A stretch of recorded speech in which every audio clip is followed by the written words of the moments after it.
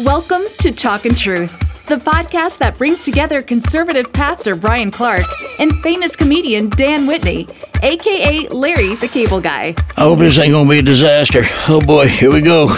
They'll be talking truth about the Bible and life. Now let's join Brian for today's look at God's Word, followed by conversation and a little fun with Brian, Dan, and today's guest, Pastor Nat Crawford. Now, here's Brian. Sadly, failure is a part of life. Check. We fail at home. Check. We fail at work. Check. We fail in relationships. All right, Brian, you don't have to mention all of them. And sometimes we feel like a big failure with God. Here we are. We've blown it again. Now what? One of the things I love about the Bible is how real and raw it is. The great heroes of the faith are presented warts and all. In our story today, Abraham fails again, and we get another glimpse of how God responds to our failures. We've tracked Abraham and Sarah's life now for 25 years. They've had some ups and downs, but mostly they've demonstrated a remarkable willingness to trust God. Now God has promised that in 1 year Sarah will finally deliver their long-awaited son. Everything seems to be rolling along so well, which is what makes what happens in Genesis 20 so confusing. Abraham lived as a nomad, moving from here to there. In this chapter, he ends up in a town named Gerar. Gerar was located on a trade route, which made it a very wealthy city on the border between Egypt and Canaan. It was also a royal city, meaning a king lived there by the name of Abimelech. In rather matter-of-fact terms, we are told Abraham told others that Sarah was his sister rather than his wife. And we say, what? Didn't we go through this once before? Abraham used this same lie about Sarah the last time he was in Egypt, over 20 years before this. If you remember, it created all kinds of problems. We were sure he learned his lesson and had become such a strong man of faith, he would never do that again, right? For whatever reasons, at this moment, Abraham's fear was greater than his faith. And once again, in this situation, he didn't believe he could trust God. Fear is funny that way. We may do great with trusting God in certain areas of life, but really struggle with fear in other areas. When our fear is greater than our faith, we typically make poor decisions and we make a mess of things. So King Abimelech took Sarah for his own.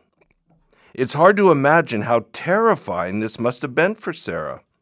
Once again, Abraham has put her in a very difficult and dangerous position. One moment, Sarah is rejoicing in the news that in a year she'll have a son. The next moment, she belongs to a pagan king. But God appears to Abimelech in a dream and tells him straight up that he is a dead man if he touches Sarah or fails to give her back to Abraham. Abimelech pleads his case, telling God that Abraham lied about Sarah, and he innocently believed him. God knows this is true and gives Abimelech the chance to make it right, which he gladly does. The next morning, Abimelech gives Sarah back to Abraham, but not before he lectures Abraham for lying to him and getting him in trouble with his God. Why would he do such a foolish thing, he asks Abraham. Abraham's answer to Abimelech was simple: fear. He was afraid of Abimelech. He thought Abimelech might kill him to have Sarah for himself. As readers, we see the foolishness of Abraham's fear. God has been faithful to Abraham. God has just promised him that in a year he'd have a son through Sarah. God had given Abraham a great victory over the 4 kings in the north. Even in this story, how God rebuked Abimelech was a clear message that there was nothing to fear. God had everything under control. But in the moment, for whatever reason, Abraham's fear was greater than his faith, and he blew it again. I've been there many times, and I'm guessing you have been too. We have no reason to doubt God, but our fears become greater than our faith, and we blow it. Maybe we fear what others might think, so we give in. We compromise. Or maybe we fear God won't meet our needs or take care of us. So we lie or we scheme or we try to handle it our way like Abraham. Whatever the reason, we fail to trust God and we make a mess of things. We fail. Now what? One of the great things about this story is how God patiently responds to Abraham and gets him back on track. God affirms to Abimelech that Abraham messed up, but he also affirms that Abraham is his guy. Even though Abraham blew it, God used Abraham to restore Abimelech and his kingdom as his way of saying, Abraham, still my guy, and I'm committed to him. God was in a covenant relationship with Abraham, and Abraham's failure didn't change that. Did Abraham learn his lesson? Yes. This would never happen again. Did Abraham become a hero of faith overnight? Not hardly. It took Abraham 25 years to really learn to trust God. But God was patient and faithful to Abraham every step of the way. Yes, failure is real, and it's painful. But failure doesn't have to win. God is a patient God who will keep doing what is necessary to teach us to walk by faith rather than by fear. Whatever your failure, whatever your fear, God is calling you to follow Him and trust Him. Remember, your relationship with God is based on your belief, not on your performance. Failure is not final, and God definitely isn't finished with you yet. So let's bring in Dan and Nat. Let's talk about this. I think we can all agree how thankful we are that failure is not final with God. Holy smokes. Yeah, these are such good stories in here that, the fact that God isn't finished with you yet. It's just amazing. I did want to say, though, and I'm not proud of this, but I did one time say that my wife was my sister at a bar after a couple of shots of Tito's. But that's That was then. Nothing This to is do. now. That was then. This is now. Right? Yeah.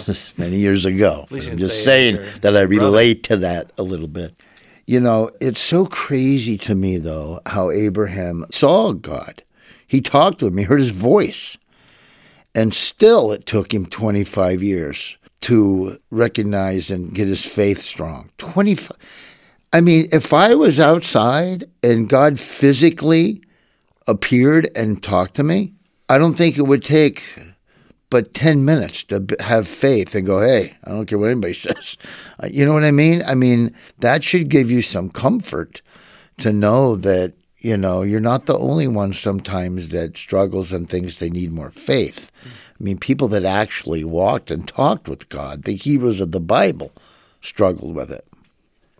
Yeah, it's amazing. Look at Abraham's life and starts off and he gets called and he goes. That took a great amount of faith to follow just by this call, and off he went. And there was a lot of uncertainty in where he was going. And then you find these moments that seem almost trivial or gimmies for Abraham, and he fails big time. I mean, just you go, what an idiot. And then he meets God and he has dinner with God and you see him progress, and then again he falls back, and then we know at the end of the story, how it's going to develop. But it's easy to read these pages and kind of snicker or sneer at Abraham. But when I'm honest, pretty much it's my life. I remember when I first encountered Christ, I was on fire and very little could disrupt it. And then the smallest trial, the smallest temptation would come my way, even as a high schooler, as a college person, and I'd fail miserably. Abraham, as we've talked about, we have these choices. Abraham had choices every step of the way. He could have given up. He could have gone the way of Lot, but he didn't. He chose to believe in who God is and what God expects from him, and that's to belief. And that belief translates into following God. And that's true for me. I mean, if I were to focus on my sin, to focus on my past sins, I would be paralyzed. But I have to continually take my eyes and put them back on God. I have to walk with God.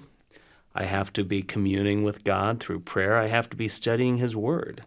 And when I do that, I understand Him better, and I understand my life better. I mean, Ephesians 2 has got to be one of my favorite passages ever, when it reminds us we're saved by grace through faith, not of our works. Our works don't save us. It is by God's grace. But what's one of the wonderful realities of that grace? We become a masterpiece. God declares us a masterpiece for what? For good works. There are positives. There is something exciting for us. You've seen it in your life, Dan. You've seen it in your life, Brian. I've seen it in my life. We have failed miserably, but yet we weren't willing to live in that failure. We were willing to embrace God's grace and begin to move forward again. That's what Abraham did. What are you giving a TED talk over there? Would you come and experience it, huh? A Nat talk. I like this passage and what we talked about today because it just lets me know that the heroes of the Bible were just like us. The heroes of the Bible had the same problems sometimes trusting God for things that He says, just like we do. So in those moments of weakness when I have no faith, I just get these stories and go, hey, you know what? It happened to even the greatest heroes. I think one of the things that's really interesting to think about, and Abraham's just a good example of this, is in so many areas of his life, he was so courageous and took amazing steps of faith. Absolutely. But there were areas of his life where he just seemed to struggle with fear. And I think that's true of all of us. And that's kind of us. Like there's certain areas of my life where I'm totally I'm on board. And the same way, but there's a couple other areas where I don't know if I should jump up. You know what I mean? Yeah. So it's absolutely. the same. It's the same thing. It's the exact same thing.